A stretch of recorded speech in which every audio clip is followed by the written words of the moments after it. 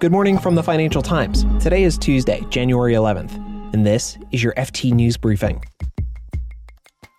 The Federal Reserve's second-in-command has resigned. Companies kicked off the new year with a frenzy of bond issuances, and U.S. banks are set to report, more record profits.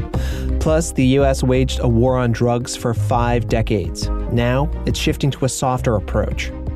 I think what's driven this shift and this pivot in U.S. policy at state and federal level towards harm reduction is really the extent of the crisis here. I'm Mark Filipino, and here's the news you need to start your day. Fed Vice Chair Richard Clarida is stepping down from his post just as his boss, Jay Powell, is set to appear before U.S. lawmakers. Clarida's departure comes after recent disclosures show he'd been more active in financial markets at the beginning of the pandemic than he had previously divulged.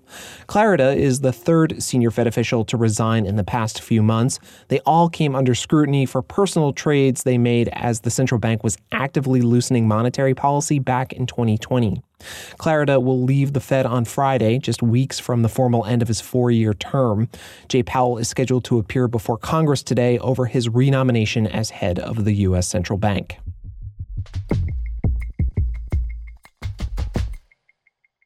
Companies are eager to raise money before central banks raise interest rates. In the first week of this year, they raised more than $100 billion on global bond markets. It's not a record, though. It's still trailing behind last year's blockbuster start. But U.S. deals reached a record pace. Most have been banks and foreign financial institutions issuing in the U.S., but bonds are also issued by blue-chip names like MetLife and the heavy machinery maker Caterpillar.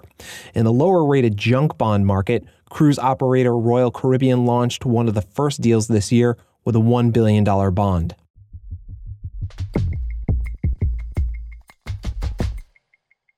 U.S. banks are starting to report earnings, and we're likely to see more of the stellar performance we've seen throughout the pandemic. Profits for 2021 are set to hit record highs thanks to a surge in investment banking fees. Banks have also been releasing the financial cushions they set aside at the start of the pandemic in case of mass loan defaults. That money boosted profits as well. Our U.S. banking editor Josh Franklin says earnings are expected to slow a bit this year, but Wall Street remains bullish. And the biggest reason for that is because of the rising interest rate environment that we're anticipating for 2022. So this will really mean that banks will be able to make loans at higher rates than they have been able to do. And that's something that banks are eagerly anticipating for sure. During the pandemic, because there was all of this kind of rush of stimulus from the Fed and from the government, bank deposits really did swell during the pandemic. I think in the last 2 years, JP Morgan, which is America's biggest bank, saw its number of deposits increase by more than 50% to almost $2.5 trillion or towards the end of 2021. So banks really do like to use these deposits to make loans, but they haven't been able to do that nearly to the degree and at the rates that they would have liked to. So they're really geared towards being able to make loans in a rising interest rate environment. So Josh, what else are you looking out for as U.S. banks start to report this week? 2 areas I'd flag. One is just on loan demand.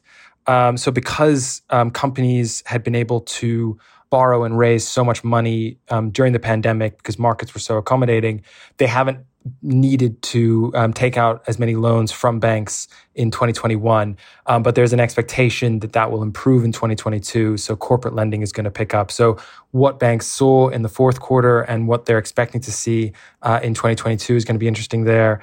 And then also just on compensation, it really was a banner year for investment banking fees.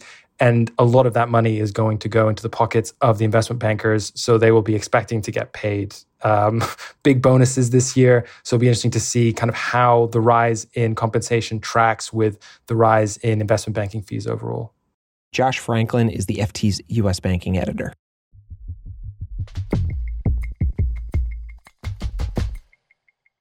The U.S. government has waged a war on drugs for 5 decades. Through that time, overdose deaths soared. Last year, they hit a record 100,000. The war was all about enforcement and incarceration. But the U.S. is shifting away from that. We're seeing states legalize marijuana and adopt other strategies. One new effort has become especially contentious. The FT's U.S. pharmaceutical correspondent, Jamie Smith, joins me now to talk more about this. Hey, Jamie, welcome to the show. Hi. So, Jamie, you've been writing about something called supervised injection sites. Can you tell us a little bit more about this?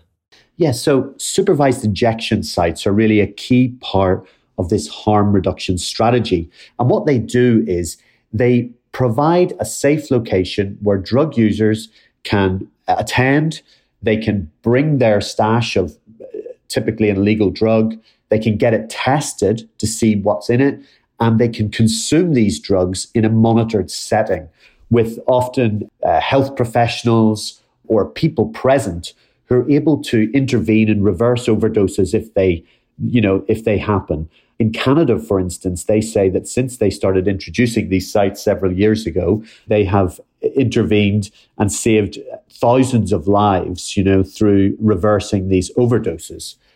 So they're a very important sort of new policy which the US is looking to introduce. Jamie, what are the economics of harm reduction strategies versus something like enforcement, police arrests, incarceration, things like that? I think what the last 50 years has proven is that vast sums of money that are spent on policing, and particularly in terms of incarceration of people in prisons, just haven't worked. So I think what we're seeing is that state authorities and the federal authorities are beginning to look at how prevention, education, and harm reduction can cut costs. And there have been some studies done which show that for every dollar spent on supervised injection sites, it's more than $2 return in terms of the fact that you don't have to spend so much money on health. These interventions, emergency interventions to save people from overdosing, the chronic health problems that they develop if they have an episode or an overdose. So I think it's a bit of a no-brainer in terms of education and prevention and even harm reduction that it's actually going to save money. So why is this strategy politically controversial? Yes, so what's happened is that some Republican politicians have targeted these sites and said that they actually encourage drug use. This came to a head a couple of years ago when, under the Trump administration, the Attorney General in Pennsylvania took a case against a Safe House Philadelphia project, which was planning to set up the first legally sanctioned supervised injection site in the US. That lawsuit was successful. So that really set back the whole prospect of introducing these supervised injection sites in the US. However, what we've seen is that in New York, they've opened 2 supervised injection sites, which city authorities have backed. They are operating, and they say they've reversed already over 50 overdoses.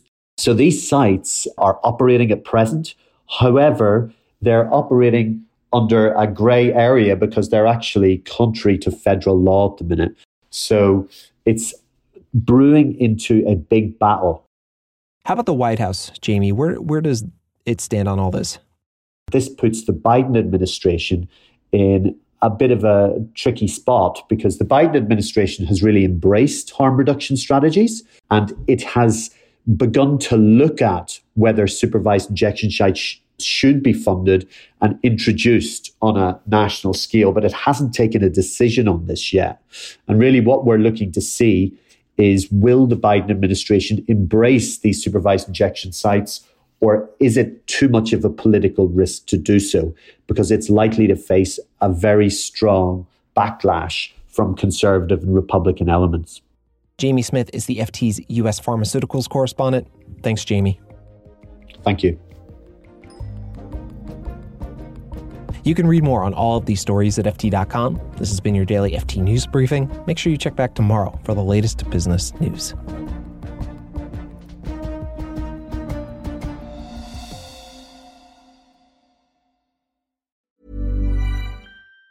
Even on a budget, quality is non-negotiable. That's why Quince is the place to score high-end essentials at 50 to 80% less than similar brands. Get your hands on buttery soft cashmere sweaters from just $60, Italian leather jackets, and so much more. And the best part about Quince, they exclusively partner with factories committed to safe, ethical, and responsible manufacturing. Elevate your style without the elevated price tag with Quince. Go to quince.com/upgrade for free shipping and 365-day returns. Hi, this is Matt and Sean from Two Black Guys with Good Credit. If you own or operate a business, whether it's a local operation or a global corporation,